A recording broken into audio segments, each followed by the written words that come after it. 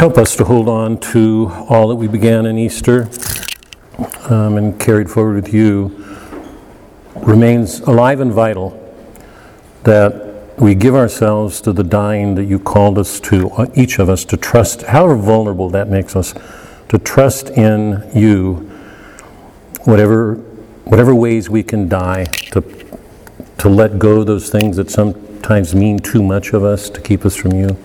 Help us carry that all forward, to keep alive, even though Easter is beginning to fade. So, special prayer that be so for all of us here. The reading that we're doing does that in some ways. We're reading it, it becomes a part of our memory, but we're coming together each week to try to recover it and hold it into the present with all of its richness, strengthen us in our efforts. Everything about this book reminds us of how serious our views in the world are, how well we read or not, and shows us again and again that we don't read very well, we don't see very well, and sometimes we see worse than we think we do because we think we see so well. So help take away the blindness for all of us. Help let these works be given their place and strengthen us in our efforts to grow closer to you. I ask for a special blessing for travelers, all of us, but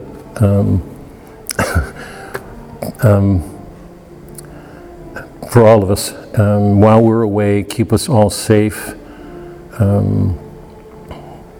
Foreign countries are full of problems right now, so let everybody be safe in their travels. And I'm sorry, is it Nick? Watch over Nick. We all need help. We all go through dark times. He's not alone.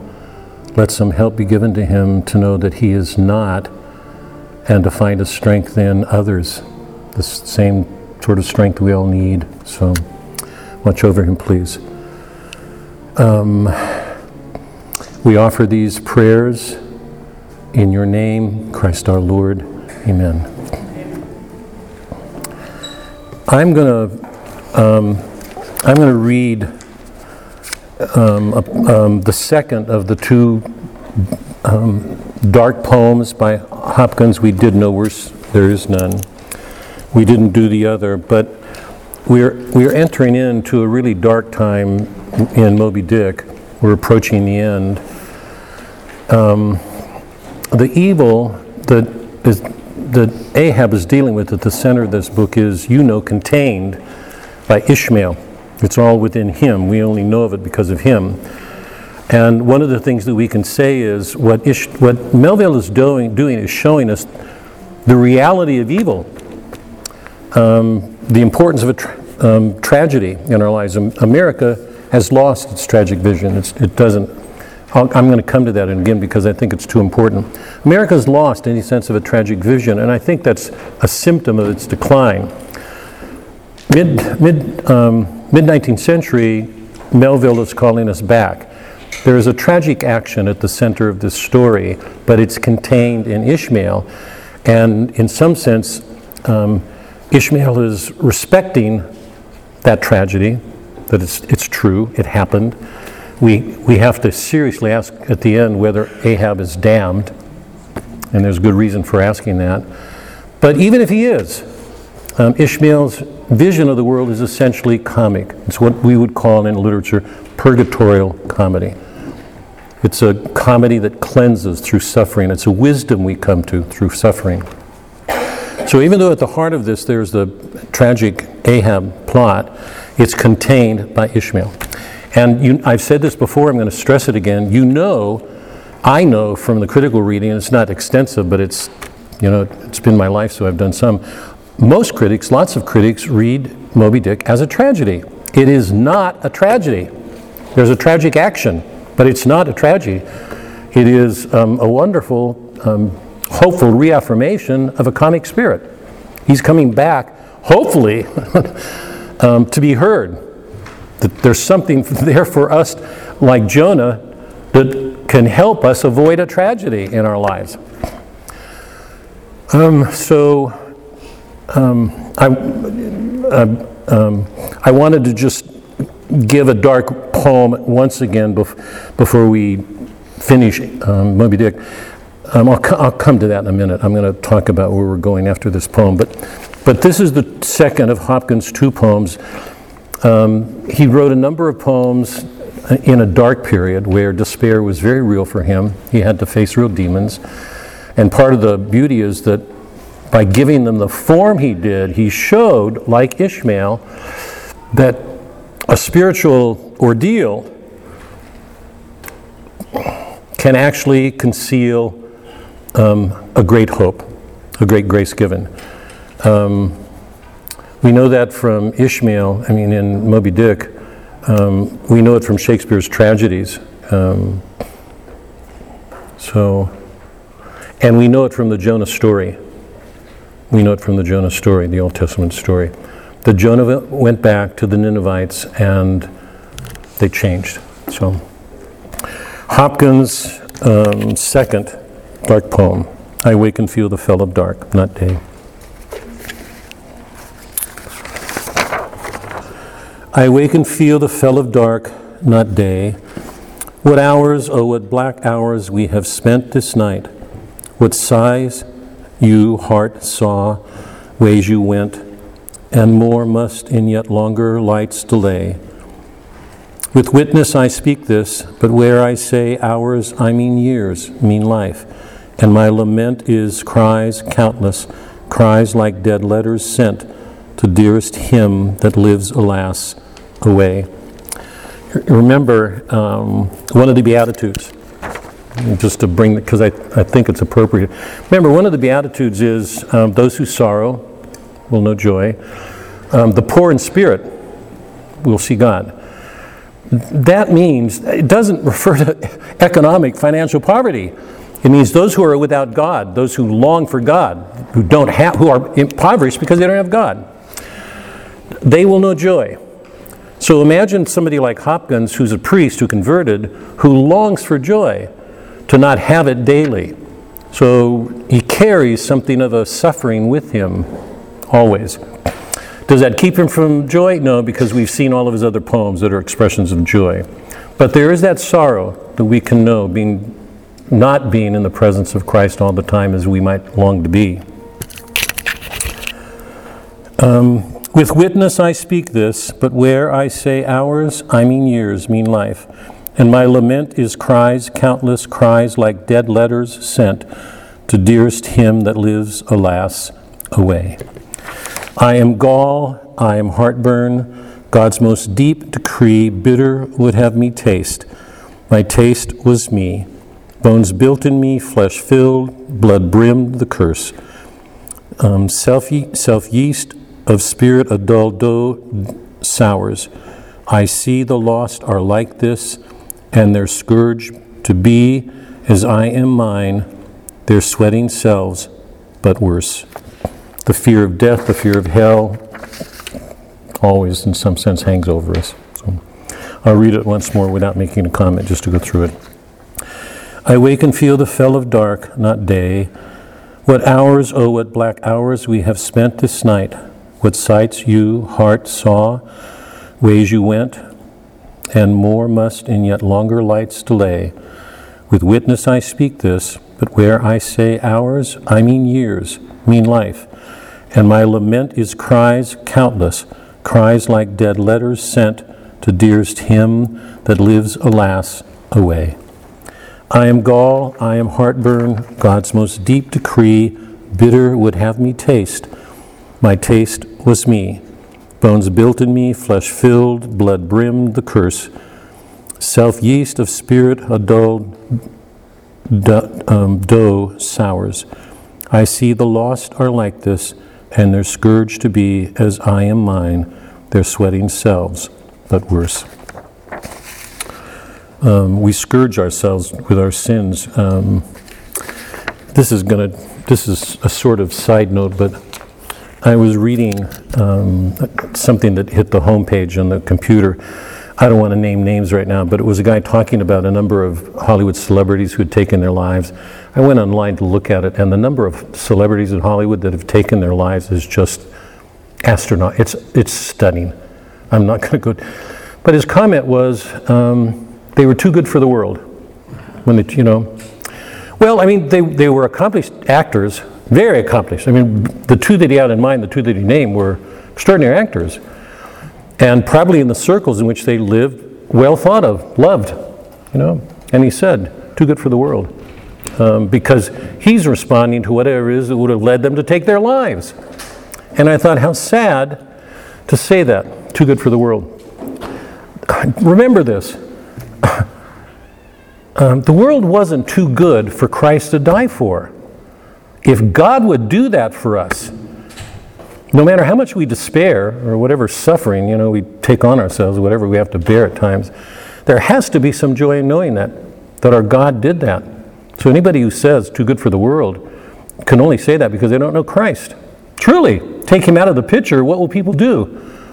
He thought enough of the world to die for it. So there's every reason to be glad no matter what is going on in our lives. Okay. I'll look forward. Next week I'm going to try to finish up Moby Dick. Okay, and I know some of you are struggling with it. Some of you may not be, or hope you'll stay tuned, but I'm going to try to finish it up. I'm not sure that I'll be able to, but that's going to be my intent. I want to, because that I don't want to linger on this. We could take another 2 months. I mean, we're not covering a lot of chapters. We can't do it. I don't want to spoil it. So I'm going to try to finish it up. And if I don't, I'll do it the following week. And if I don't, and I pick it up the following week, I will do it with the mind of doing it in half a class and starting Scarlet Letter. I'm actually anxious to get to Dostoevsky more than I am to get to Hawthorne.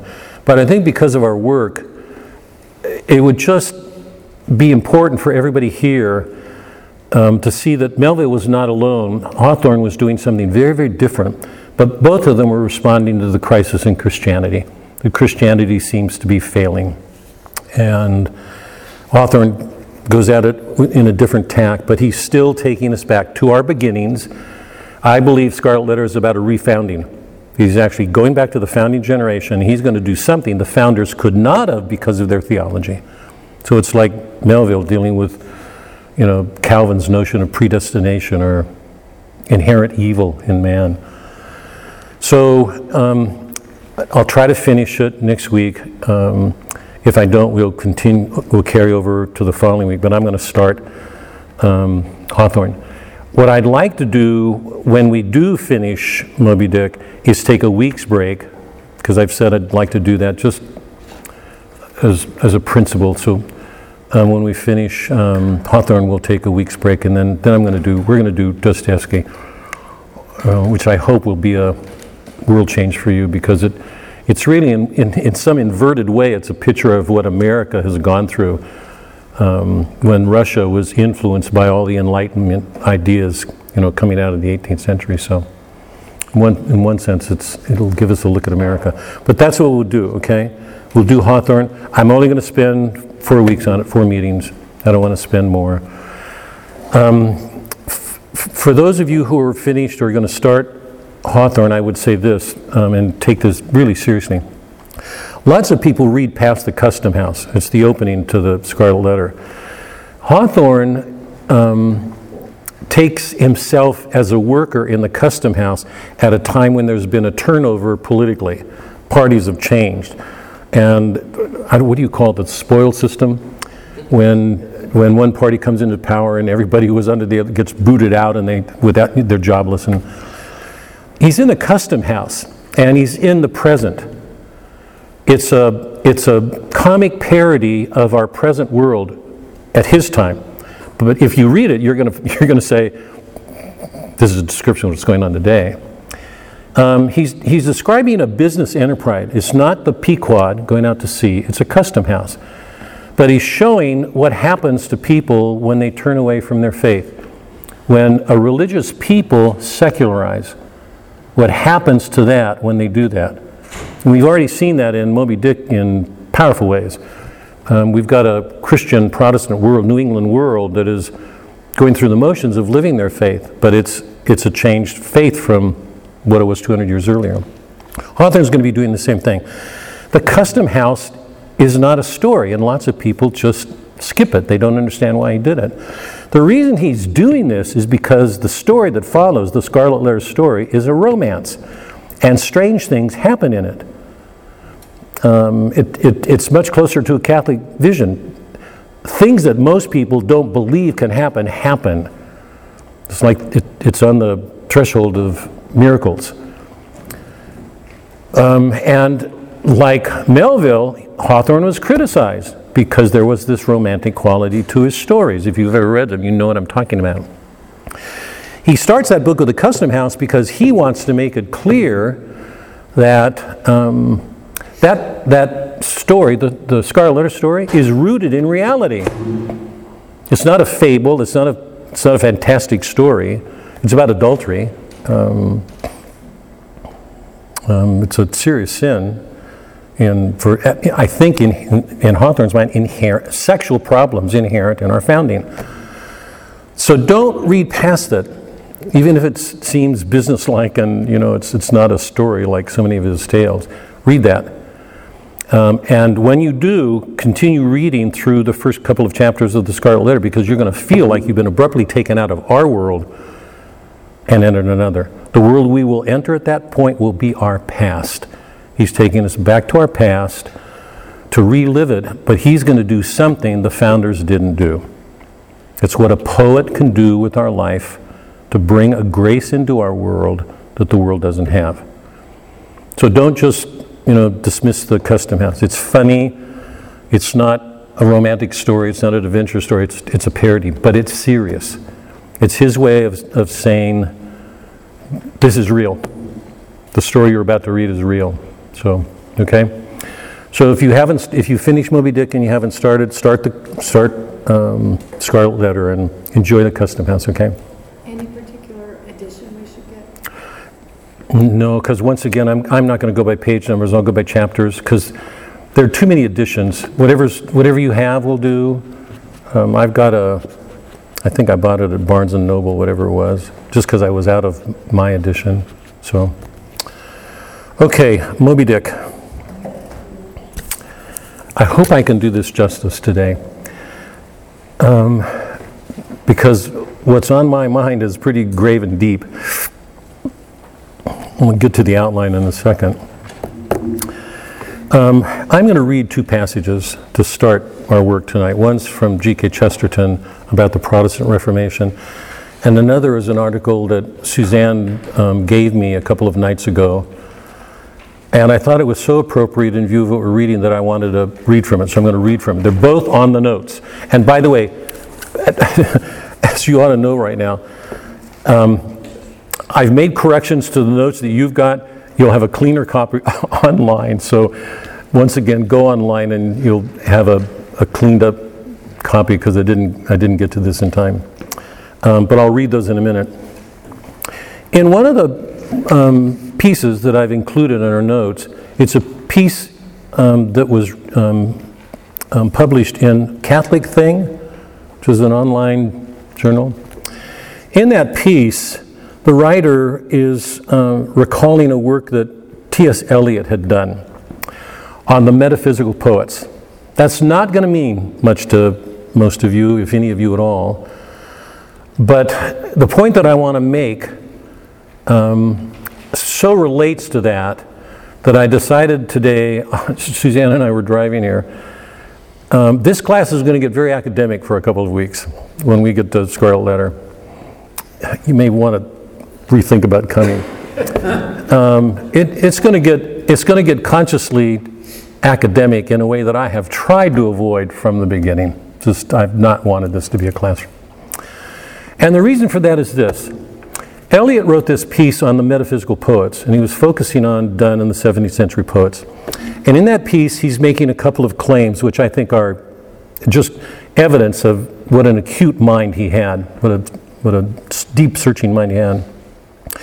He said that for the metaphysics, John Donne is the principal one, that they could not look at an ordinary reality, a stone, a book, and not see something metaphysical. We've been experiencing that in Moby Dick almost every week. When we looked at the monkey rope, just to take one example, he was looking at a monkey rope. How many men on the Pequod would have looked at that monkey rope and gotten out of it what Ishmael did, what Melville did? Is everybody following me?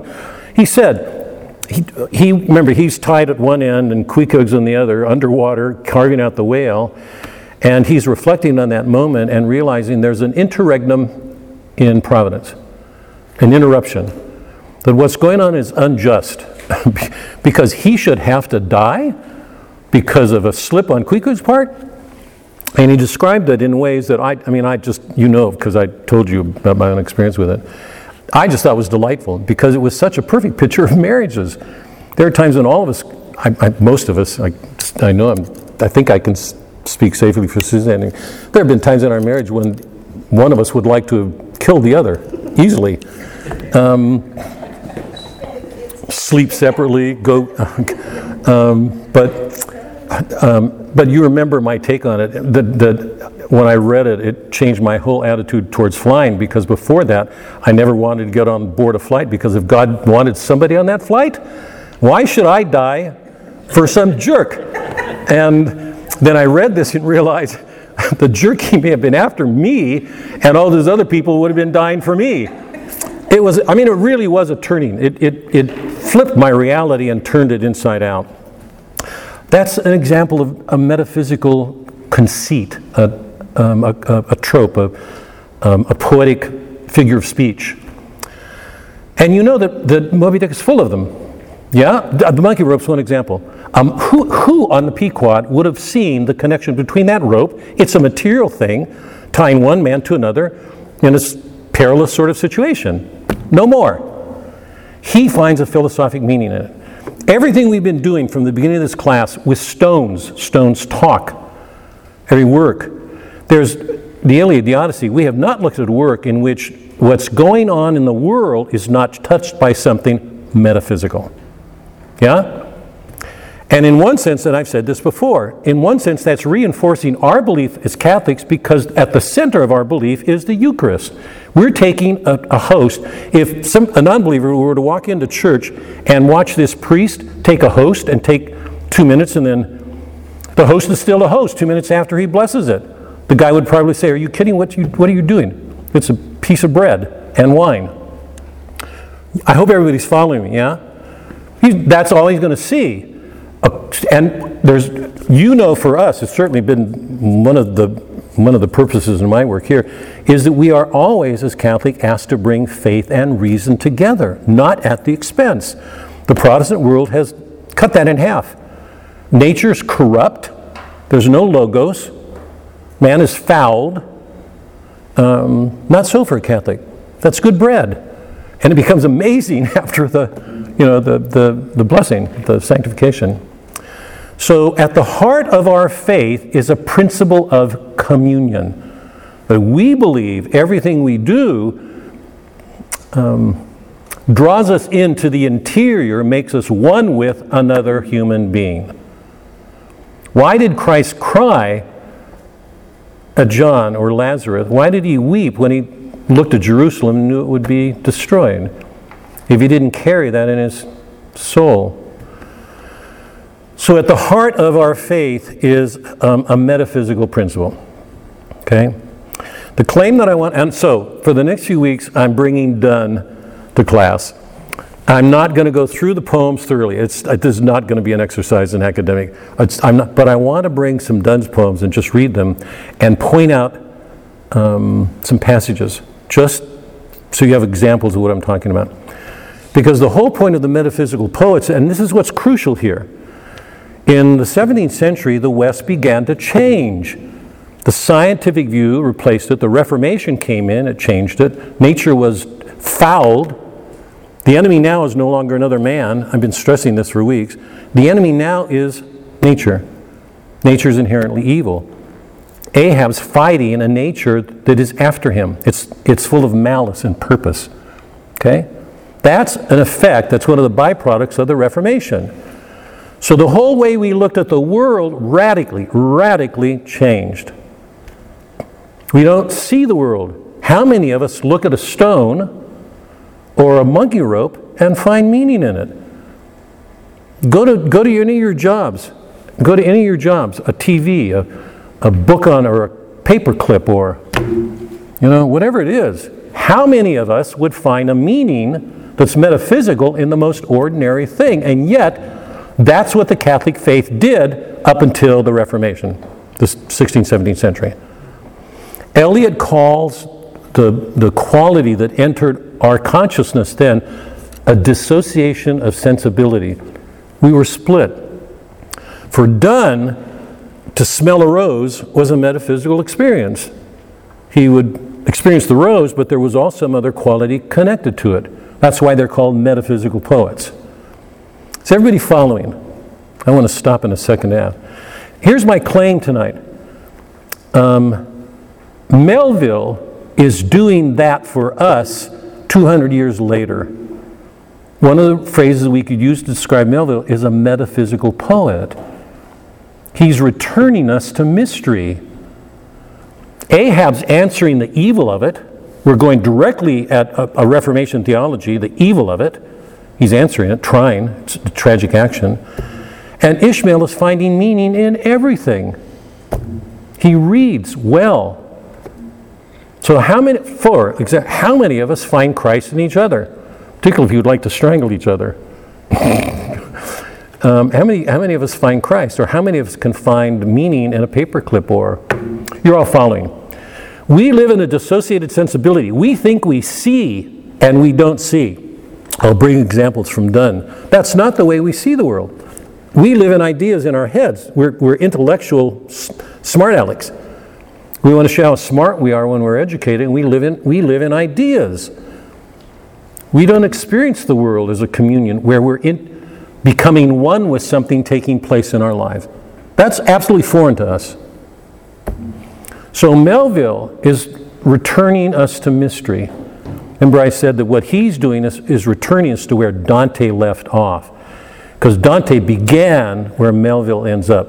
Dante began with being, the being of things, that nature is good, God is good, everything created is good. If it's so, it means God is present everywhere in nature. We saw that in the Divine Comedy. The Paradiso is probably one of the best expressions of it ever written. When we start at the Paradiso, we're seeing glory after glory after glory after glory. Strange things are happening. And all of them are moving us towards indwelling. I hope you're all remembering. I am in thou in you, God is in othering me. Each one of them kept their individuality while they were becoming one with another. Because the source of that is the Trinity. That's our God. We're not Buddhist. We're not meant to give up our individuality. We're made in the image of God. We're meant to keep our individuality, whoever we are, and also be one with another. That's a risky business. To be one with another can be really, entails a lot of suffering across. Are you all following? So the claim I want to make is, we're moving towards the end of Moby Dick. I've been stressing the fact that there's a real tension going on. And Ahab's dealing with an evil. So at the center of this plot is all of these men have shipped on for a vengeance quest. They want to get back because all of them have suffered. That's at the center of it. Ishmael's a part of that quest. But very gradually he dissociates himself from that quest as he begins to look at things and find there is goodness everywhere. And it's metaphysical. He's always linking one thing with another. An ordinary natural thing with something metaphysical. A physical thing with something metaphysical. So this isn't just another, it's not just another novel. It's a novel about reading and a failure in the modern mind. We live in dissociations. We don't see that way anymore. We live in our heads. We moralize, we lecture. I don't think rap's an accident. Rap is a form of lecturing. Just somebody lecturing at somebody violently. Where did that come from? It didn't come out of Catholic medieval Europe, the songs that came out of that world. That came out of a modern world, and very much American. lecturing, hectoring at people, violence. So what Melville's doing is, in a sense, refounding, returning us to mystery, to help us to see that even in the face of some tragic action, something awful, there is this great goodness. Okay, let me stop. I want to turn to the book. But any questions on that? What I'm talking about? Oh, there has to be some questions. What am I not doing? Michelle, you've got a question. Don't say you don't, because I know you do. Metaphysical, you said was like linking ordinary physical things with something supernatural? Yeah, like the Eucharist, or actually, remember, one of the things I've said, once you give up, like the Reformation, once you give up this, I'm going to get to it in our talk, when I open my notes. Once you give up the sacraments and the miraculous is gone, Christianity becomes a moral code. The sacramental life is gone. We have no sacramental help we have no sacramental help in dealing with evil. To what do we turn? Our natural goodness, that's good enough? Or grace in our heads?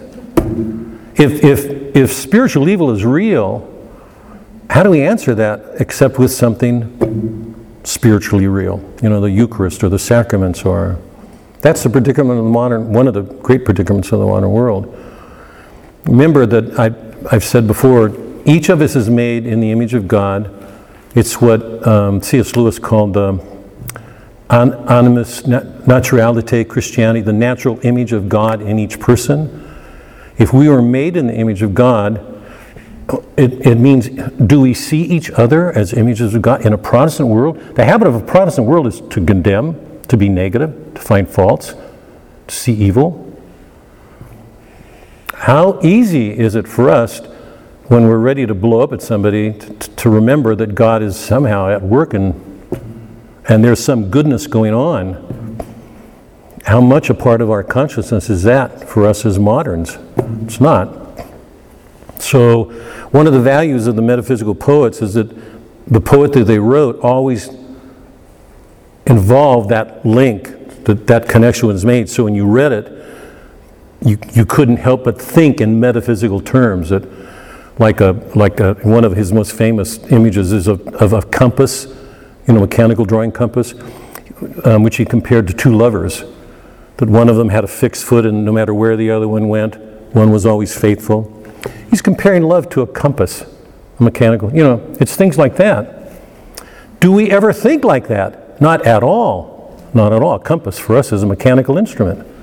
It would never have been. So Donne lived at a time when a Catholic view, a sacramental, miraculous view, a sacred, was being lost and replaced by a scientific Reformation view. Donne's writing exactly at that point. That's why he's so important. That's why for the next few weeks we're going to be looking at some Donne poetry. Because I don't want you to leave Melville without seeing that aspect, that's what Melville's doing. It's not a poem, it's a novel, but his whole way of seeing involves a medical. Ishmael's learning to see that nature is not evil, and remember what the term was? Linked analogies? All things are linked by analogy. If that's true, they have to have the same source. Otherwise, how are they tied together? They all imply a God. So what Melville is doing is really remarkable. Absolutely remarkable. And most people can read him and think, fantastic. Most of the critics said, childish work. Wish Melville would grow up. I have a question. Yeah. Because I keep thinking, all these weeks I've been listening about Herman Melville. He's not Catholic. Right. Okay? Right. But yet, everything you're saying tonight, I have to keep reminding myself he's Protestant, and yet he does have this, tie things together and see things and put it on paper, and do this metaphysical. I really never thought about it. I thought all Protestants did see something, maybe not the whole Eucharist, of course, but other things, but apparently not, right? Because Yeah, Protestantism is such a, Protestants thinking everything's predestined. I'm shocked. Yeah. Wait, let me make a huge qualification here. Remember, one of the important things to think about here, not to forget, Melville and Hawthorne are writing at a time when the Protestants are losing their foundations. It's a time of crisis. Lots of them were raised on those things. It's a serious question how many of them actively believed in those things at that time at all. And it's got to be more so for Protestants today. I know there are. I thought Calvin was dead. When I used to go to the Rec, I would run into this woman, and we used to have conversations all the time. She was a staunch Calvinist. I didn't think Calvinists lived anymore, but they do. No, I mean Calvinism is alive, very much alive in the fundamentalist South, very much alive. So there are lots of denominations that still hold on to those principles, and it's one of the reasons that they justify distinguishing themselves from other Americans. But most Protestants don't have a clue about those doctrines. They're living Christ, believing very strongly that grace is sufficient. Reason plays no part. It's an act of faith alone. There are lots of people, Scripture alone, who hold that seriously. Lots of Protestants who are not reflective about those things at all. There are lots of Catholics who don't reflect on these things at all. So. This was written at a time, or just after the Great Awakening. So to me, the Protestant world was sort of evolving, changing their thoughts. Yeah, even that's what you can call a radical moment, a Great Awakening, because it was. Actually, it's going to go to the passage I want to read tonight. But yeah, I mean, the Protestant world is in crisis in America. The Protestant world is in crisis in Europe. John Henry Newman, Hopkins, both came out of that Tractarian movement mid-century. But the Christians had reached a point of realizing the broad church is too liberal, too sentimental, I'm going to read that in a minute, that it was in need of reform. And what happened when lots of those, during that crisis in England, when they began to explore the roots of their faith, they found out that that the Protestant church in itself was the problem. Newman converted, Hopkins converted, a number of other really important figures converted then, because the Christian faith had simply become too lax, too sentimental. So, lots of people don't think about these things. Lots of Catholics don't reflect on their church. Here, I want to start with, to get us into the book here. I included at the end, I hope they're here, God. I included at the end, I included, it's on the back of the front page, on page 2. I took this passage from Chesterton. I can't remember the date. I think it's after his conversion, but I'm not sure. But I wanted to read it because it speaks so directly to what we're saying. But he's saying it, and remember, just to go to your point, Cheryl, that when Chesterton wrote Orthodoxy, he was 20 years off from his conversion. He was Christian. He wasn't Catholic. I can't read Orthodoxy without seeing a Catholic spirit informing the joy, the gratitude, the sense of the goodness of things. We read it together. Go down, there were 20 disorders in the modern world. He named every one of them and took them on. Where in the world did he get that if he didn't have a sense of good greater than those wrongs to answer them? And he made them all intelligible so we could see with our minds, we could understand what was wrong and why. He wasn't Catholic, but 20 years later he converted. But I'd look at Orthodoxy and think, it's one of the most Catholic books I've ever read. It took me into the church. Here, this is Chesterton. This is taken from one of his weekly articles when he was writing as a journalist daily. I am firmly convinced that the Reformation of the 16th century was as near as any mortal thing can come to unmixed evil. Can you get more direct than that? as near as any mortal thing can come to unmixed evil. Even the parts of it that might appear plausible and enlightened from a purely secular standpoint have turned out rotten and reactionary, also from a purely secular. So, to go to your point, Cheryl, if you were to talk with Protestants, or if you were to go to a church, you're going to find ordinary people just like us. Lots of them are deeply Christian. Their faith isn't going to lack anything next to ours. Their faith is rock solid. And they're courteous, they're good people. It's not like we're looking in the eyes of a demon. They're good people. And he's saying, if purely secular-minded people were to look at any of these dogmas, they'd find nothing wrong with them. Who looks at them? Chesterton happens to have a deeper mind than most people. That's why we read him. It's why he's still read today. But he's saying, none of these beliefs on the surface give any evidence of anything wrong. They're all sound doctrines. Even the parts of it that might appear plausible and enlightened from a purely secular standpoint have turned out rotten and reactionary, also from a purely secular standpoint. He's saying if you looked at it just with the eyes of reason, like he isn't orthodox, he's not preaching in orthodox, he's not espousing a faith. He says, I'm defending the Apostles' Creed, but he doesn't go into literally. He does not preach. He's not. What do you call it when you evangelize? When you proselytizing, and that's not the word, but he's not doing that. He's making rational arguments. Reaction also from a purely secular standpoint. That is, from a point of view of reason. By substituting the Bible for the sacrament, it created a pedantic caste of those who could read, superstitiously identified with those who could think. What's the ruling class in America today? Intellectuals, whose whole focus is, and whose pride of place is, that they are better than other people because they read better, they're intellectually smarter. We rebelled against European monarchies because we wanted to get away with class distinctions. Are those class distinctions gone in America? Absolutely not. The ruling elite of America are the wealthy and the educated. That's our classless world. By substituting the Bible for the sacrament, it created a pedantic caste of those who could read, superstitiously identified with those who could think. By destroying the monks, it took social work from the poor philanthropists who chose to deny themselves. Monks gave up themselves in order to help other people, and gave it to the rich philanthropists who chose to assert themselves, to show how good they are by using the money to help other people in need.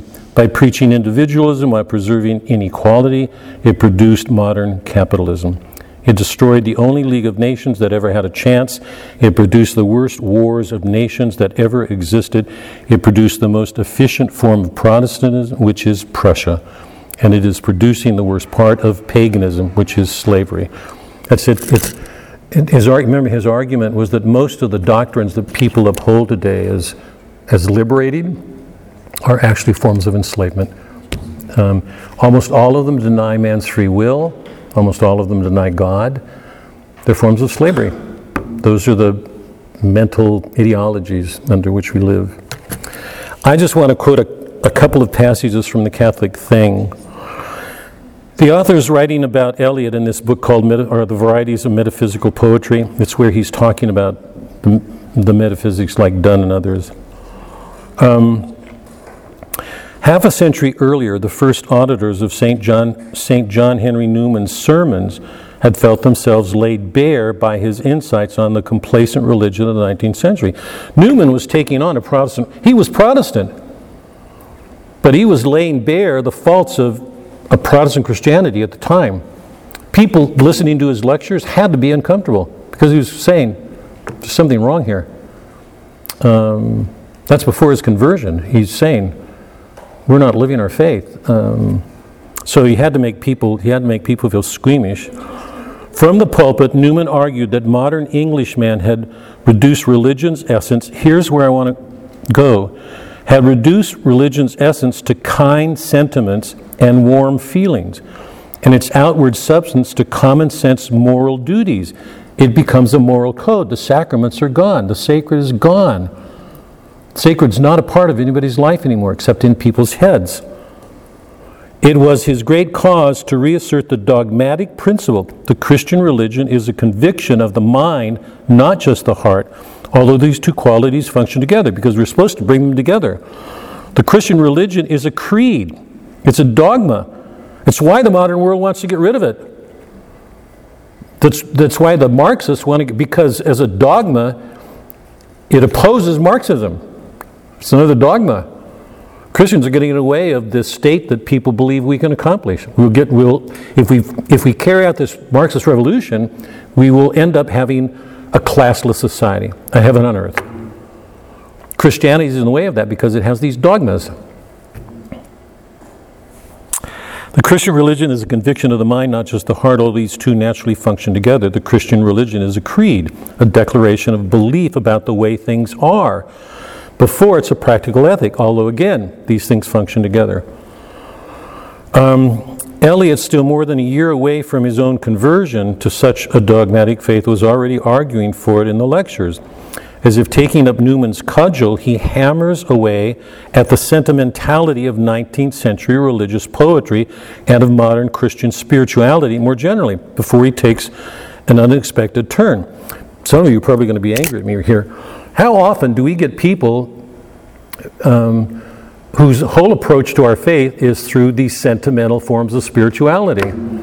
Christianity is a hard-headed faith. There's nothing sentimental about Christ at all, when we read the Gospels. But here's where he went with this. Newman saw this. Eliot observed that St. Teresa of Avila, the great mystic, and Christina Rossetti, the pious Victorian poet, have one thing in common. When they write of their religious devotion, their love of God, they simply substitute the name of God for that of a romantic beloved.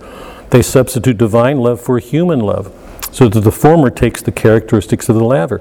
So when Rossetti is declaring love for her beloved, the man, in love poetry, she's using exactly the same language, seems to be expressing the same sentiment that one would express towards God. Except God's out of the picture now. So we've taken those romantic feelings that were once a part of devotion and a mystical life or the sacraments and directed it at human beings. How well do we do as human beings in that kind of love? What we would call romantic love today. I hope everybody is following me. Yeah? We've taken that language and applied it to a kind of love in which it doesn't, it's part of it. Can we love another being without loving God? Well, romantic love, all the mystics, the serious Christian thinkers about, romantic love is a natural love for all of us. All of us begin in it. All of us begin in it. Romantic love is projecting romantic feelings on them. Remember Dante's critique of this in the Siren episode? We got to purgatory. Remember, the siren took hold of Dante. He could not get free of her. Where did she get her power? From him. Because his love of her was idolatrous. I have no qualms about. There's no other way to describe the love that I felt for Suzanne when I first fell in. We used to write these long, we used to meet in the library and I'd take these library cards and write these poems to her, most of us start in romantic love. If we stay there, we're in trouble. Because there's something very selfish in romantic love. Christ called us to a selfless love, to learn to put ourselves away. So the language is exactly the same that it was for mystics, but the object, the depth of it is not there. It's like an idolatry. We're taking a language and because we've lost that sense of the metaphysical, the spiritual, the mystical, the sacramental. Okay? So those are just two quotes that indirectly touch on what Melville's doing. This is a comic story. It's very funny. Well, it's got a tragic center to it. What's going on with Ahab, I think, is very modern. It's absolutely modern. We all carry that. We all carry something of that Puritan in us. It's our inheritance. But it's wonderfully hopeful. It's funny. It's a charitable humor. He's a delight to read. He's thoughtful. He's reflective. So, Let me stop. I want to go to I want to look at three things tonight in our time together. Any questions about the claims I'm making for Melville? That his importance for the modern world is great because he's actually answering our modern problems and returning us to mystery, to helping us to see that there's more going on in the world than we see with our eyes.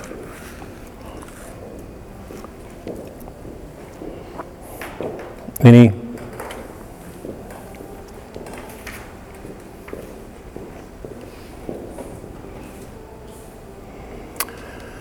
One day I'm going to bring wine. So when anybody gets up to get something, I'm going to ask for. Ask it again, just in a different way. Say again? Ask it again in a different way, and maybe we'll get it, because sometimes you ask it so deep, it's like, I forgot the... My comment about the wine?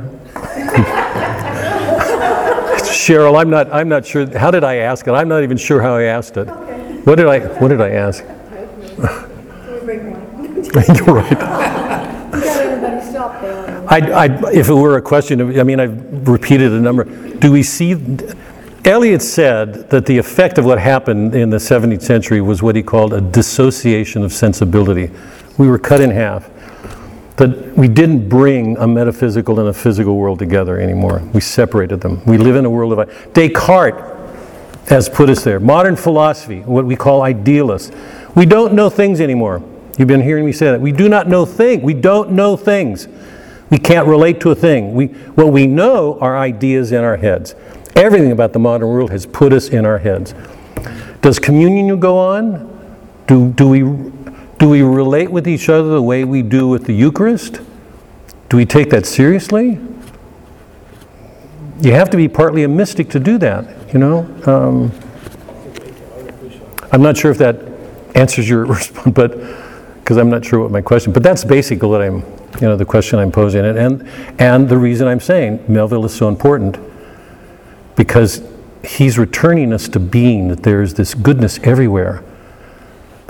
Is that the way we see the world? I don't think so. Let's start, okay? I want to take up three themes tonight to move us towards the end. One is the GAMS,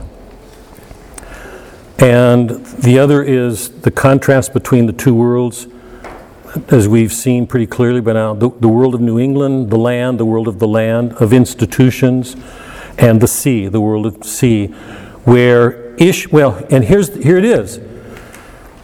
Who on land is dealing with metaphysical realities? Coffin? Bildad? Peleg? Hussey? Even Father Mapple? Nobody is. At sea, we can't go anywhere at sea without feeling. We've shattered that. We're at sea. We're in a remember I said, it's the sea is so often an image of what is indefinite, what's mysterious, what is formless.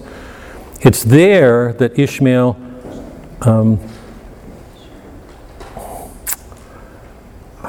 learns to make a metaphysical view, a way of life, in a way that's not true for anybody on land. Who gives things a thought the way Ishmael does? Coffin, Peleg, Bildad. So this contrast between the established forms of religion and what happens at sea, where the crew is on this vengeance quest and these amazing things happen that help Ishmael see that there's so much more going on. That's the second. The third is what I'm going to call blessings in the midst of trials. And I want to illustrate each of those. So, the GAMS is one. The contrast between the two worlds, the world of land and the world of sea, that is the world of physical things and the world of physical and metaphysical. That's what we experience at sea. And the third are what I'm going to call graces in the midst of trials. And the best way to think about that is Ahab is giving warning after warning after warning, opening after opening to turn back. Does he do it? No. Ishmael has several conversions. Next week when we finish up, he has at least 5 that I can count There are moments when something happens that radically changes his whole way of looking at the world. Does that happen for us? I've asked this question forever. After we receive the Eucharist and are on the way out to the car in the parking lot, do we have any sense of where we are at that moment? Remember, I've said, when we receive Christ, presumably, we're with Him in His kingdom. Do we carry that sense with us when we go out to the car? So, graces during trials, those three things. So let me take them on. I'm sorry for my handwriting because it's just gotten worse and worse. But I want to go through a few of the GAMs tonight with the intention of finishing it next week. Now, sorry, if you look on my notes, you'll see a better image than I've given you there. For those of you who remember the Iliad, most of you will probably not remember it very well, but if you went through the Iliad, I don't remember if I think I did this with you guys. If you went through the Iliad, you could draw a circle and you could take every one of the battles. The very first one between Agamemnon and Achilles, Glaucus and Diomedes, you could go through the whole list. Ultimately, between Hector and Achilles, the one that finally brings the war to an end, in a sense. You could take every one of those battles and it would open up a different aspect of honor. What is the Iliad about? I'm not kidding. I'm not trying to artificially score a point here. What's the Iliad about? It's about the question of whether man has his inherent dignity or whether the dignity he has is imposed from outside, external. The more wealth you get, the more you can defeat somebody, the more booty that you can get, the more women you can have, the more of a man you are. Yeah? That's the Iliad. 9 years of war, getting booty and honor. It comes to a crisis when Achilles and Agamemnon fight. In Book 9, that was the turning point. You remember when they came to Achilles saying, "We offer you all this booty. Come back into the war because we're dying." He says, "Such booty, such gifts are a thing I need not. I think I'm already honored in Zeus's ordinance." That's the turning moment because he's saying that he has an inherent dignity that doesn't depend on external things. If honor, if dignity or prestige depends on external things, wealth, mansions, homes, cars, education, it can be taken away. The Catholic position on abortion is there's an inherent dignity to that child. It's already human in the instant because we believe that every human being has an inherent dignity. Why? Because we were created. The soul, the immortal soul, was created by God. To believe in predestination in the way that Calvin expresses it is just a horror. So what's at issue in the Iliad? What it means to be human. What's the issue today? What it means to be human. All right, can you say what a woman is? It's laughable, but how stupid and violent. You can't distinguish between a woman and a man? God. I'm serious, what is the Iliad about? I'm not a biologist. What is the Iliad about? What it means to be human. What's the modern quarrel about? What it means to be human. I quoted that book several weeks ago, the woman who wrote that book. How we became post-human. And I've said, if we can't distinguish between a man and a woman, and we can't distinguish the nature of a man from beasts, then we have no God.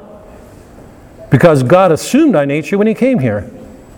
So there's almost no belief in the modern world that doesn't do away with God or does not do away, that isn't some form of enslavement. What's the modern world issue about? What it means to be human. So, remember in the Iliad, you could draw a circle with every one of the battles. That's what's going on here in Moby Dick. We began with the Goonie, went to the Townho, the Jeroboam, and we're up to the end. Next week I will close that circle and I will identify those. But every one of them forces this question on us. Where are we with respect to this mystery? Remember what I said, that Melville is returning us to mystery? Where are we in the way that we stand towards mystery in the world? Okay? And let me just go through them briefly. This is review because we've done this, but we've not put them together. The Goonie. What's it about? The aged who may have experienced the mystery but cannot tell others. The albatross has a special look to it. It was bleached like skeleton of a stranded walrus. All down her sides, the spectral appearance was tracing with long channels of reddened rust, her rigging furred over with hoarfrost. Forlorn-looking fishermen, not a one word, just as Ahab calls out, "If I'm not home, tell them, remember the shoals of fish swim away." So the aged who may have experienced it without seeing it. How many people come to old age without having experienced mystery or Christ? Something as amazing as that. The town ho. You all remember that well. This is the counter story to Ahab's, because remember, Ahab had his leg bitten off. You remember that story. It's about Steelkilt, who's ready to kill the first mate. And suddenly they sight Moby Dick, and they remember after he'd planned the ball, he had it all ready to crush his skull at night when Macy came out, the first mate came out. And Moby Dick intervened, and he killed the first mate. And it's presented as Moby Dick sparing this man his damnation. So it's the opposite story, the counter story of the Ahab story. Moby Dick's appearance just before Steelkilt carries out his plan to kill Radney is viewed as a divine intervention. Ahab sees it as evil. He's an image of malice in nature. He wants to get back at it. That's absolutely Protestant. Nature's corrupt. It's evil. It's viewed as a divine intervention, for by a mysterious fatality, heaven seemed to step in to take out the damning thing he would have done. He saved him from being damned. And the interesting thing, Testigo learns it from a town ho shipment and relates it in his sleep. The captains don't know about it, and it only comes to us through the irrational, through dreams, through sleep. Why? Ishmael tells it the way he did later, and remember, to these Spanish friends who are incredulous, they don't believe him. And remember, they asked, it's Catholic, they asked him to get a Bible to... Why does Melville do that? Let me just stop for a second.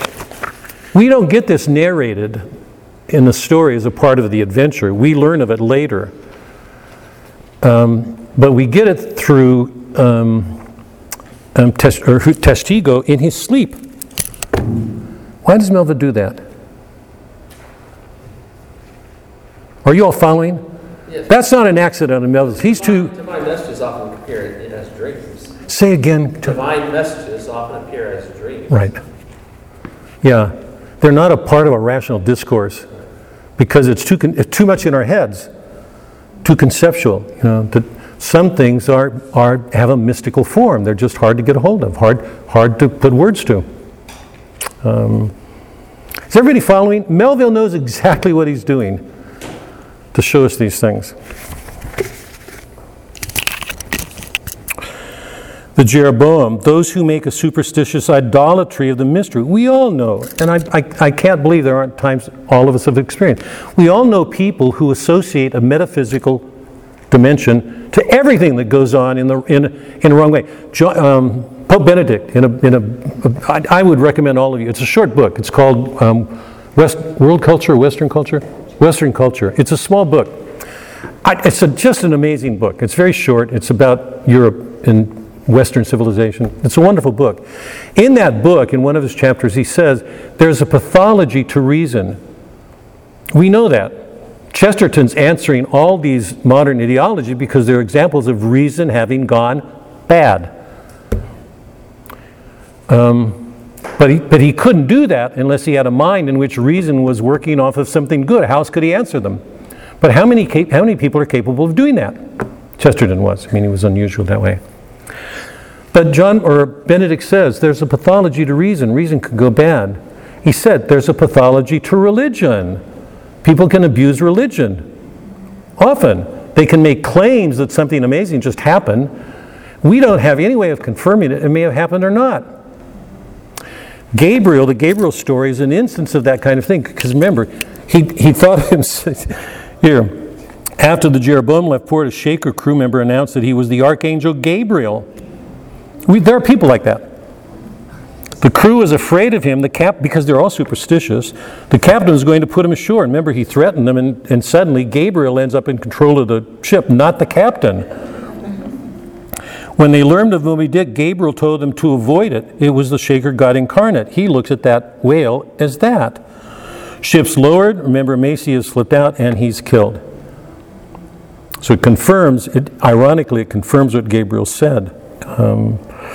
So those who make a superstitious idolatry of the mystery, or whom the mystery has driven crazy, because religious dimensions ask us to get beyond our rational powers to something beyond. The Jungfrau, which is German for virgin, those who out of ignorance or inexperience would be a better word. Those like a virgin, those who are inexperienced, who lack the art of wailing, and the rosebud, and notice the word rosebud, which is a fledgling. It's not fully developed. Out of sloth or indifference never become aware of the mystery. Sloth and avarice undermine the art and blind them to what they're about. How many of us in our world, because we're so materialistic, carry a sloth into the way we worship? The reading this last weekend was remember, he just fed the 5,000, and the people come to him, and he says, you came to me, he's rebuking them. So you came to me because of the feeding.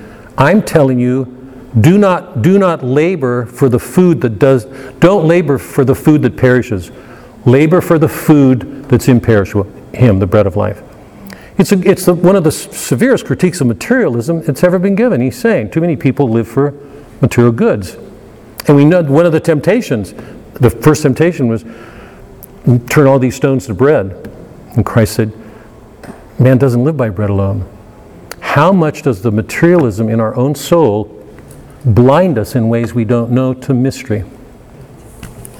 To have all these things.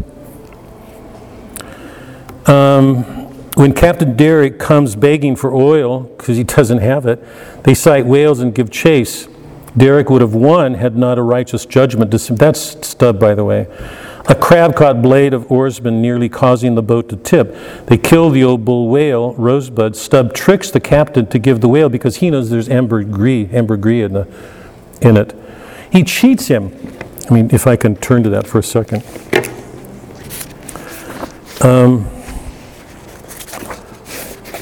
This is in chapter, I think it's, chapter 92, I think. Why, let me see, you may as well tell him that now, because he can't speak English.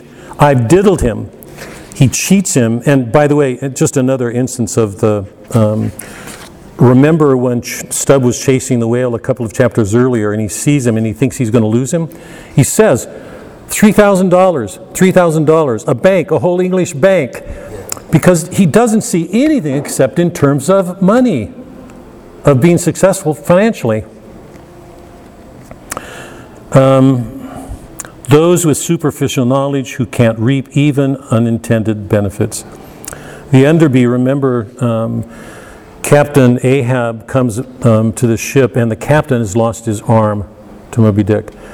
And it's almost pathetic, but it's the sort of thing you'd read and wonder whether you were meant to laugh or not. Because the captain and the guy who performed the surgery, the scientific medical sort of minded guy who did the surgery, they laugh everything off. It's all laughed off. And in my notes you'll see it's one of the ways in which you do everything you can to avoid suffering. This guy's lost his arm. Ahab wants to find out about it because he's lost his leg.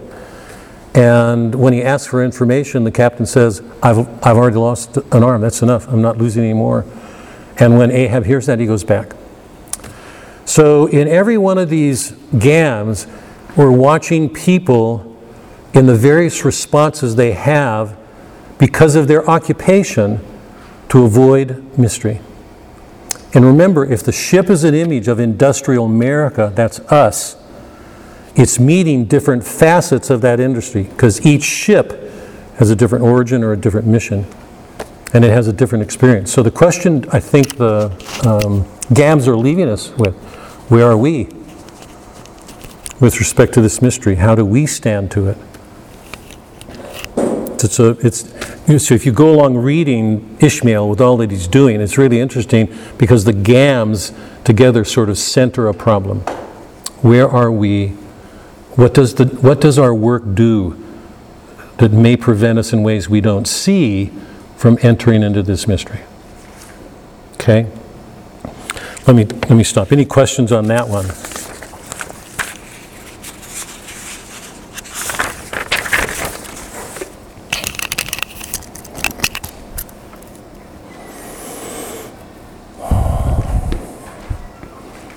This book is so deep. It's an amazing work. We've not seen its like since. That's how amazing it is. No questions on the GAMS? Remember wait, give me 1 second, Mary. Remember what I said about the Iliad? That we can start with each battle and go through until we come to the end, and every one of them will define an aspect of man's honor. What it is that we fight for, that may keep us from what Achilles comes to, this sense that there's this inherent dignity. Such honor is a thing I need not. I'm already honored in Zeus's ordinance. So in the same way, we're watching people responding to this mystery. What's going to happen, I'll finish it, I'll complete the circle next week, is that we're moving towards a crisis. The last couple of GAMS are tragic and sad. These are stoic and, they're sort of dealing with ordinary things. What we're going to see at the end are GAMS that touch a note of sorrow and sadness. So be sure you read the GAMS and give some thought to them. Mary, sorry, go ahead. Well, on the Samuel Enderby, where the man lost his leg, His arm. I mean his arm, I thought it was quite honorable of him. He had no malice toward the whale. He said, I have no reason to go after him. Right. And they told Ahab he was crazy for wanting to do that. So I thought that was a good thing on their part. Yeah. No, and there's, to try to put there's some good in every one of them. Every one of the GAMS we've seen, it's not like these are evil men. Ahab's on an evil quest. But the question they're all raising is, how fully are they? Ishmael and Ahab have entered into a mystery, both of them, pretty profound. Ahab's is dealing with inherent theologies. Theologies about inherent evil. Ishmael was identified himself with that quest, but he's gradually dissociating. Something's happening to him. But they're both entering into a mystery. And one of the functions of the GAM is to make us question how much any of these people are really entering into a mystery. We could ask it of Catholics. You could create a story about Catholics and make a circle and show, all of us, and leave us wondering, where are we on this circle with respect to this? How fully have we entered into it? Because at the center of it, for us, at the center of our belief is a cross. It's a bloody thing. Okay, let me take the second.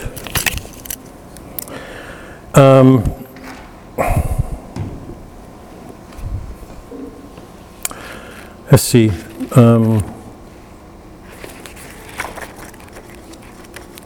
I want to just look at a couple of passages to focus this.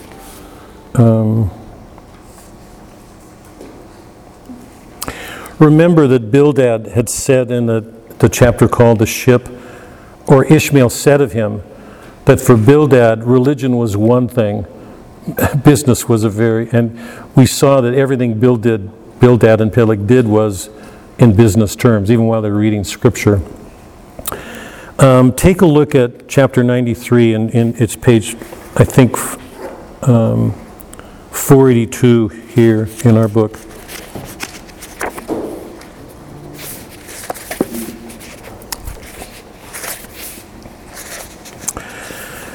remember that Pip, who's this little Negro sort of steward boy, has to take the place of one of the crew members on when they lower to chase a whale.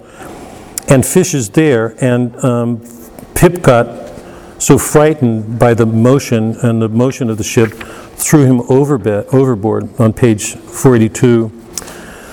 He's tangled up in these lines, and Stubb goes on page 482. This is a couple of pages in on page 93, the castaway. "Damn him, cut," roared Stubb, and so the whale was lost and Pip was saved. So, they lost a whale. You can imagine Stubb's good feeling about it.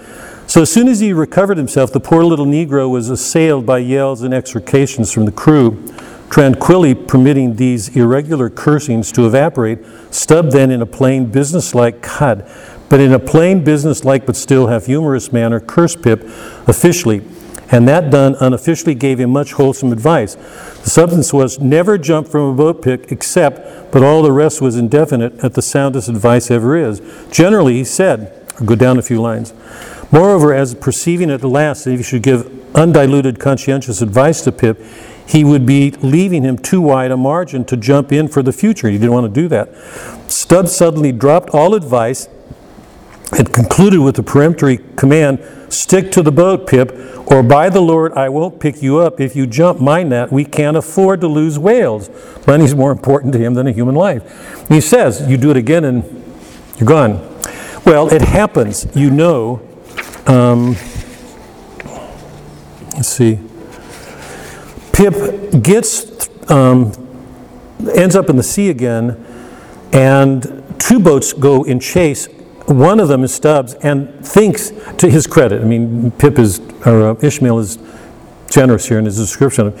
He assumes the other boat's going to pick him up, but it doesn't. So both boats go, and Pip is abandoned. So in some sense, this is, I think, the counter image of Fedallah. Remember I suggested that Fedallah was an image of something fiendish in Ahab's soul. But once he committed himself to that quest, we read the chapter, he was damned. That Fedallah is an image of something fiendish when man consciously defies God like that. I think this is the opposite. But it so happened that those boats, without seeing Pip, suddenly sprying whales, they took off. By the nearest chance, the ship itself at last rescued him, but not from that hour. But from that hour, the little Negro went about the deck an idiot. Such at least they said he was. It goes to Chuck's comment a minute ago. Is he an idiot? The sea had jeeringly kept his finite body up, but drowned the infinite in his soul. Not drowned entirely, though, rather carried down alive to wondrous depths, where strange shapes of the unwarped primal world glided to and fro before his passive eyes, and the miser merman, wisdom, revealed his hoarded heaps, and among the joyous, heartless, ever juvenile eternities, Pip saw the multitudinous, God omnipresent coral insects, that out of the firmament of waters heaved the colossal orbs. He saw God's foot upon the treadle of the loom and spoke it, and therefore his shipmates called him mad. So man's insanity is heaven's sense, and wandering from all mortal reason, man comes at last to that celestial thought, which to reason is absurd and frantic, and weal or woe feels then uncompromised, indifferent as his God. For the rest, blame not Stubb too much. Anyway, it's wonderful. It's an image. In Plato's Phaedo, one of his more important dialogues, he makes the argument that love is mad. It opens with a homosexual guy who's trying to put a move on this young kid, this young boy. And the argument is, stay away from the lover because love is mad. Love is mad. Everybody knows love is insane.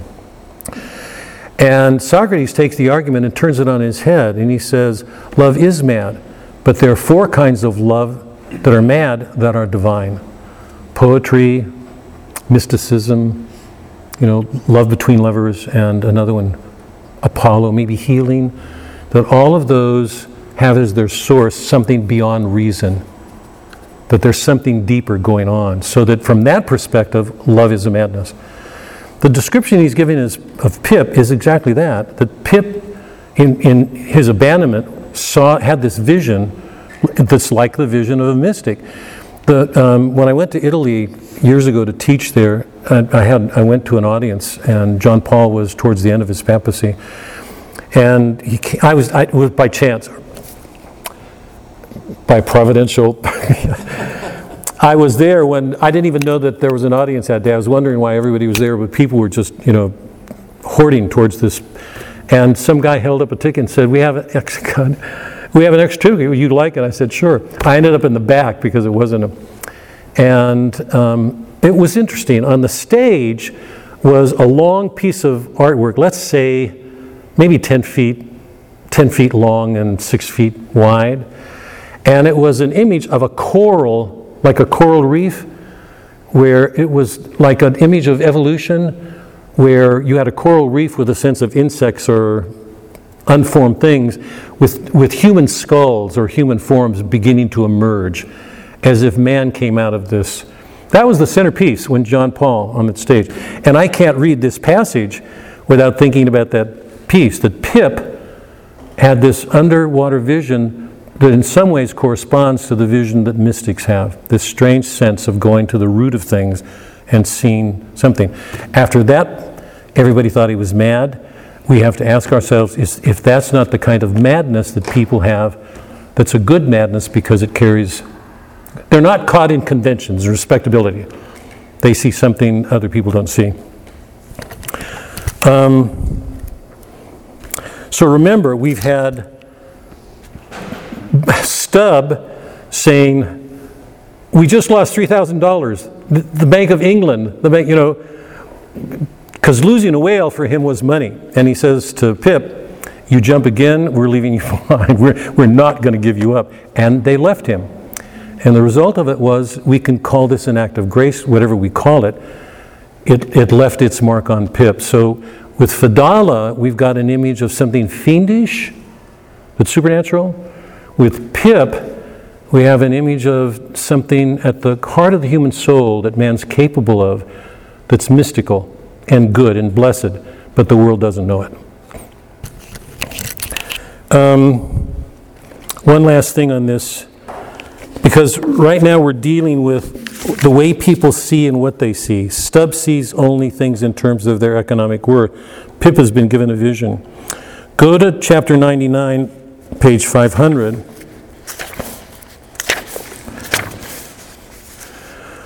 I'm going to read from this, from my own notes. If you guys haven't looked at them, they would be good to look at. But remember the doubloon that Ahab nailed to the mast and said, "Whoever sights the whale gets this." There's an interesting.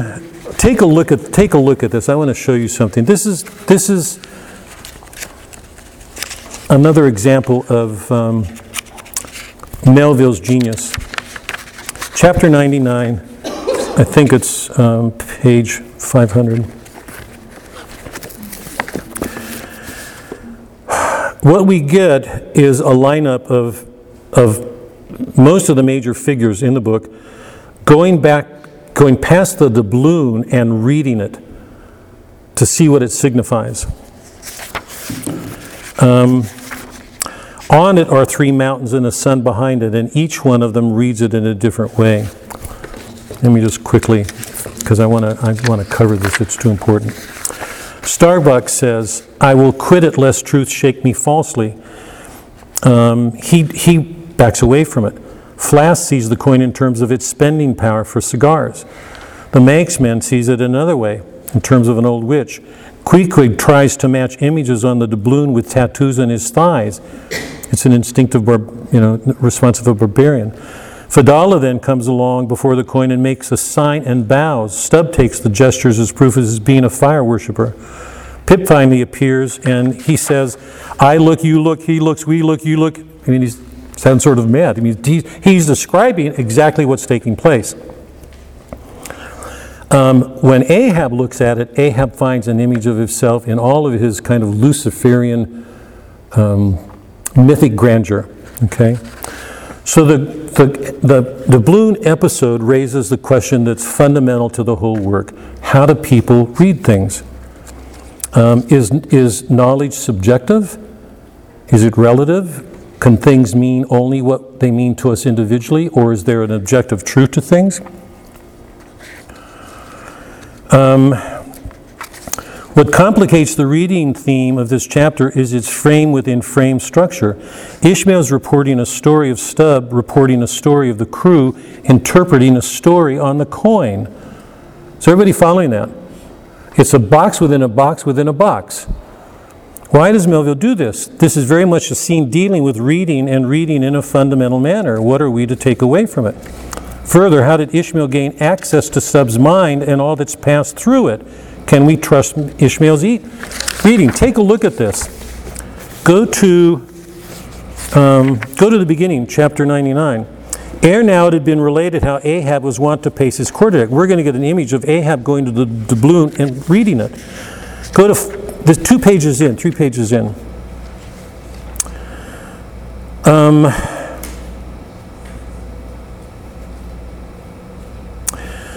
Ahab looks at it, murmurs to himself, and then walks away. No fairy fingers can have presented the gold, but devil's claws must have left their moldings there since yesterday, murmured Starbuck. He goes and reads it. Go down. This coin speaks wisely, mildly, truly, but still sadly to me. I will quit it, lest truth shake me falsely.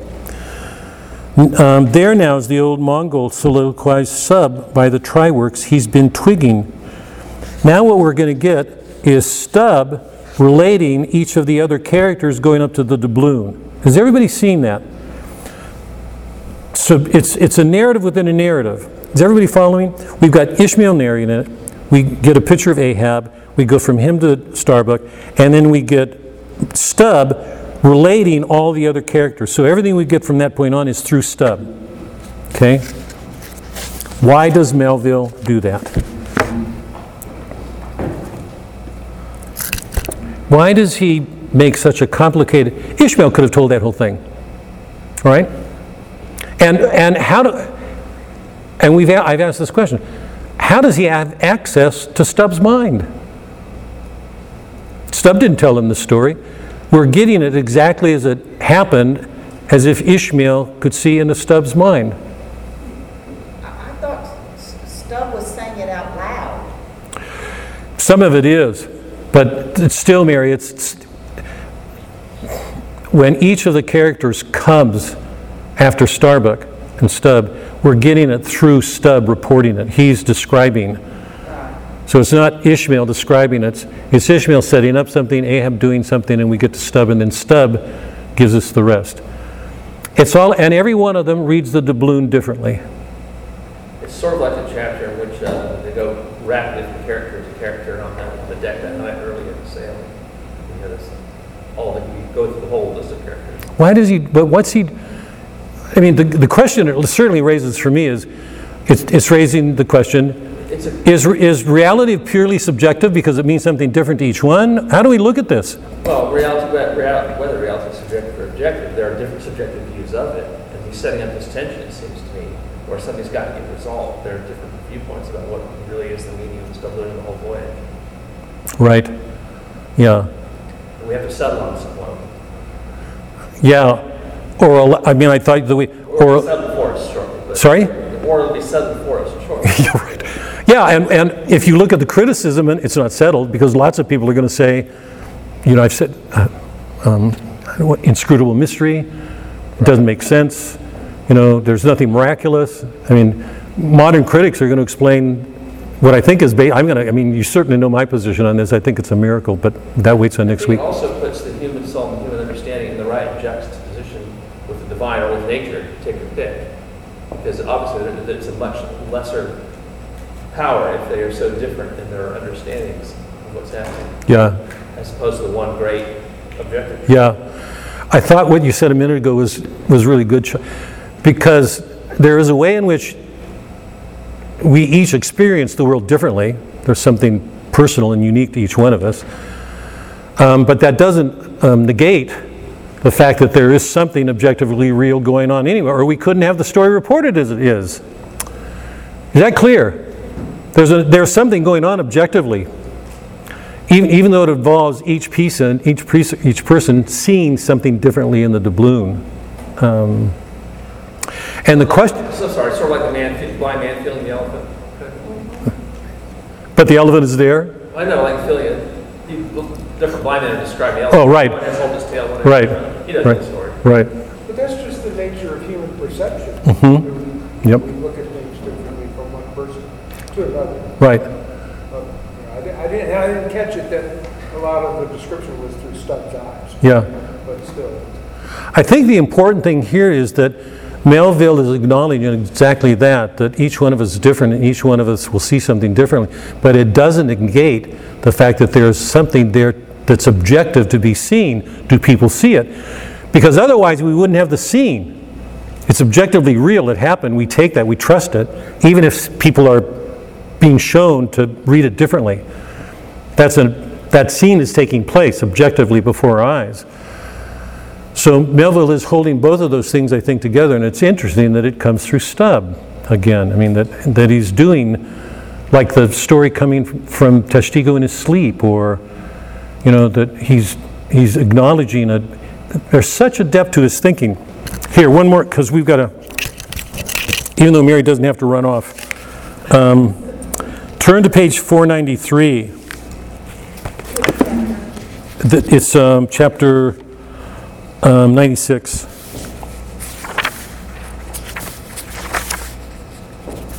The Tri-Works chapter. Now remember, to this point, the only evil that we're aware of as readers, that I don't think we can assume Ishmael was aware of when he first set out, because he identified himself with the quest, okay? But we know in the Sunset episode, that chapter, that Ishmael's soul is damned. He acknowledges it. He's given himself over. He's defined God. That's what he's doing. And it's in that sequence that Fadala emerges, and I'm suggesting that Fadala's a character in his own right, but he's also meant to function as an image of something evil in Ahab, something fiendish. Ishmael has been relatively innocent up to this point, but he's growing. And so we're approaching the end. We're getting close to the end now. In the Tri-Works, Ishmael's at the helm. The Tri-Works is the oven in which the whale stuff is cooked. And one night, Ishmael has this experience. This is a couple pages in from the beginning. The smoke rolled away in sullen heaps. To every pitch of the ship there was a pitch of the boiling oil, which seemed all eagerness to leap into their faces. Opposite the mouth of the works, on the further side of the wide wooden hearth, was the windlass. This served for a sea sofa. Here lounged the watch when not otherwise employed. Their tawny features, now all begrimed with smoke and sweat, their matted beards, and the contrasting barbaric brilliancy of their teeth, all these were strangely revealed in the capricious and emblazonings of the works. As they narrated to each other their unholy adventures, their tales of terror told in words of mirth, they laugh at evil, as their uncivilized laughter forked upwards out of them, like the flames from the furnace as to and fro in their front, the harpooners wildly gesticulated with their huge pronged forks and dippers as the wind howled on, and the sea leaped, and the ship groaned and dived, and yet steadfastly shot her red hell further and further into the blackness of the sea and the night, and scornfully champed the white bone in her mouth, and viciously spat round her on all sides. Then the rushing Pequod, freighted with savages and laden with fire and burning a corpse and plunging into the blackness of darkness, seemed the material counterpart of her monomaniac commander's soul. So it seemed to me as I stood. Now, he gets turned around, and for a minute he loses control of the ship, and he says if another second had passed, it would have crashed. Why does Melville give us this image? And what do we say about Ishmael at this point?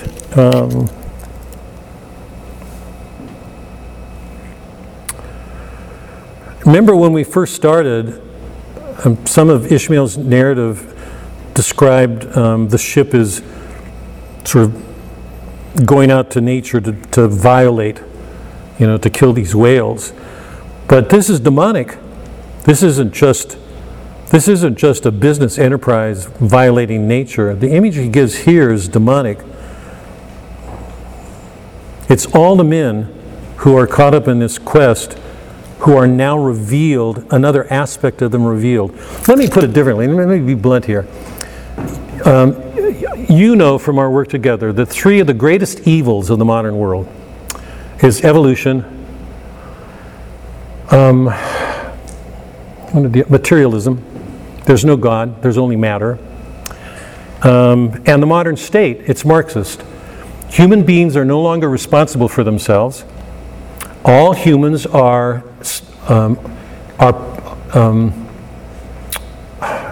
been violated by their environment, by a Christian belief. The state, in Marxist terms, is, and when you combine it with evolution, it's on its way towards a heavenly paradise here on earth. There will be no more evil, there will be no more class distinctions, no envy, no pride, no wars. People will get along. All we have to do is get rid of things. People today take the position that criminals are products of their system. They're not responsible for their crimes. They're showing the effects of a bad system. So when criminals commit a crime, people who hold that belief put them back out on the streets. It's not their fault. It's the fault of the system. If we can only change the system, we'll get rid of crime. So every one of those beliefs, materialism, evolution, the modern state, deny free will. They deny God. They don't deal with evil. They don't face it. Is Melville going too far here? Or is he saying that there are aspects of evil right in front of us that we don't see except under certain circumstances? Because up until this time, Ishmael's not seen anything like this. Yes? Are you all following? But here in this scene, we're giving a lurid glimpse of a hellish enterprise. It can't get darker than this.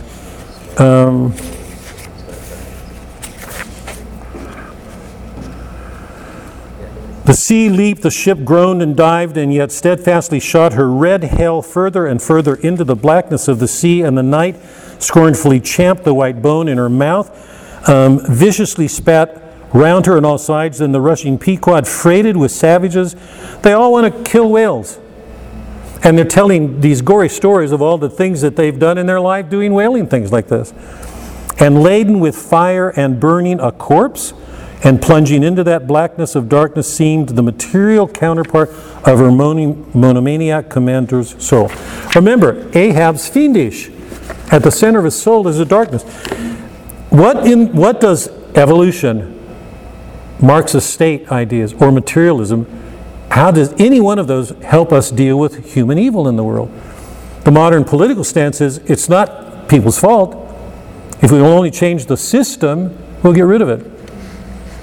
So here on this threshold, when Christianity is a crisis, Melville is showing this all from Ishmael's point of view. He's been on this thing, but now as we're approaching the end, he has this vision of how hellish this enterprise is. So either we say with the critics who criticized him when he wrote, this guy is nuts and he needs to grow up, or he's showing us something that maybe we need to see. Any responses or... I thought it was interesting that he fell asleep while hell was going on. Good for you, Mary. Good for you. Good for you. So, repeat your last words again. We have to be vigilant at all. The church says, memento mori, remember death, be vigilant, stay watchful, pray. But is there another institution on the earth? Catholics are either really the most disturbed, distorted people on earth, truly, because, no, I'm not kidding, because the way we look at the way we're encouraged to look at the world is so different from the way the rest of the world wants to see the world. So either there's something really wrong with our church, or there's something really right with it that the world doesn't see. I'll leave you guys to... Here, I'm just going to read one last... I'm going to read one last passage to go, and then no comment, just to leave it, because it's time. Go to chapter 94, page 485. Remember, this is after this chapter in which Stubb diddles that captain. He cheats him. He's really good at cheating. And they capture this spermaceti, this special quality that blasted whales have, and that the other captain was blind. Again, each one of the gams shows something lacking in the way people see things. But when they get this stuff ahead, it puts Ishmael in this position, and it's a wonderful, another example of something that changes him. Chapter 94. As I sat there in my ease, cross-legged on the deck after the bitter exertion of the windlass, under a blue tranquil sky, the ship under indolent sail and gliding so serenely along, as I bathed my hands among those soft, gentle globules of infiltrated tissues woven almost within the hour, as they richly broke into my fingers and discharged all their opulence, like this is something like out of Psalm of Songs. I mean, you know how sensuous that. I mean, I'm using that because it stands out as. But this is so sensuous. As they richly broke to my fingers and discharged all their opulence, like fully ripe grapes, their wine. As I snuffed up that uncontaminated aroma, literally and truly, like the smell of spring violets, I declare to you that for the time I lived as a musky meadow, I forgot all about our horrible oath. In that inexpressible sperm, I washed my hands and my heart of it. This is the first explicit separating of himself from Ahab's quest. I washed my hands and my heart of it. I almost began to credit the old Paracelsian superstition that sperm is of rare virtue in allaying the heart of anger. While bathing in that bath, I felt divinely free from all ill will or petulance or malice of any sort whatsoever. Squeeze, squeeze, squeeze all the morning long. I squeezed that sperm till I myself almost melted into it. I squeezed that sperm till its strange sort of insanity came over me. But once again, Shakespeare did this. We saw this in Lear. There's how did he put it? There's a reason in insanity. Remember with Lear on the heath when Glaucus and he were meeting and they both seemed mad? But they were seeing things that other individuals did not see in their suffering. And I found myself unwittingly, I squeezed that sperm till I almost melted into it. I squeezed that sperm till a strange sort of insanity came over me, and I find myself unwittingly squeezing my co-laborers' hands in it, mistaking their hands for the gentle globules. Such an abounding, affectionate, friendly, loving feeling did this advocation beget, that at last I was continually squeezing their hands, looking up into their eyes, sentimentally, as much to say, oh, my dear fellow beings, why should we longer cherish any social acerbities or know the slightest ill humor or envy? Come, let us squeeze hands all round, nay, let us all squeeze ourselves into each other. Let us squeeze ourselves universally into the very milk and sperm of kindness. I'm going to leave it at that. It's one of his conversion moments, and it's interesting that it happens with Somersetti. But it's a wonderful chapter showing that Ishmael is becoming clear in separating, that something is taking over his heart, that a tenderness and a love for other human beings takes over in this moment. So. Any comments or before we stop? He had that same thing with Queequeg in the beginning. Yes. Yeah. Except I don't think, certainly not as tender or as universal or as squishy. A vision of angels all with their hands in jars of sperm. Read it, Doug. Say, hold on. Listen to Suzanne. It was on. It's 485-86.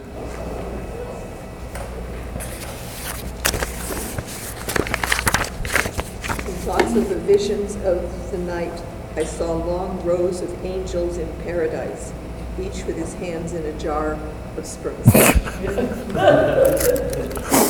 was the greatest chapter. I can see why you highlighted that. Was yeah, you can see this. He's turning away from this. Melville's doing amazing things. He's just doing amazing things here. We're moving to we're moving to the end. So next week I'm going to plan to try to finish it. Go back over the last gams. Read them again and put them together and see what you make of the last gams. The end is dark. It's a really dark ending. Ahab's going to do, and one of the things that's on my mind that won't be here, but I'm looking forward to doing Faulkner's Go Down Moses, because Faulkner is, in a sense, answering Melville here. Because remember, this is about the outcast one, Ishmael. Go Down Moses is about Ike, the chosen one. And it's a dark modern view. It's Isaac. And it'll be interesting for you to see the contrast between Ike when he hunts the bear as a young boy trying to grow into manhood by learning to be a hunter, and Ahab in trying to take control of that ship when he's losing control and he has to do things in order to get to Moby Dick. What that shows about modern man, what it reveals about Ahab, and finally, the ultimate question, that I want everybody to, lots of people say it's a book that doesn't make sense. It's inscrutable. You can't make anything out at the end. Is it inscrutable? Does a miracle take place? Is there a divine providence? How are we to look at the ending? Because Ishmael comes back to tell us the story. Who was it? Was it Mike or Bob said today, or one of you said, one of the hardest things to do is to figure out what Ishmael knows, exactly what he knows, what he's bringing back. Remember, this has all happened, and you know by now, not everything that he narrates took place in that voyage. A lot of what we're given comes from his reflections on a moment. So he's bringing something to us that he didn't have during the voyage, that apparently is the result, the fruit of what happened at the end. How do we read that? Is it inscrutable? Is he a Jonah figure? If he is, what is he telling us? Do we need to pay attention? Because on the verge of the modern world, all the modern disorders, are religious and secular, are laid bare here. What do we learn about ourselves, about our faith? Where are we in the gams? Are we going through the motions? Where are we on this voyage? So next week we're going to deal with what to me are the toughest questions, but we've put enough of the book together now, even if we haven't dealt with all the chapters, to have a good sense of what this book is about. Okay? So plan to finish it, look at the gams, and we'll see if we can finish it next week, okay?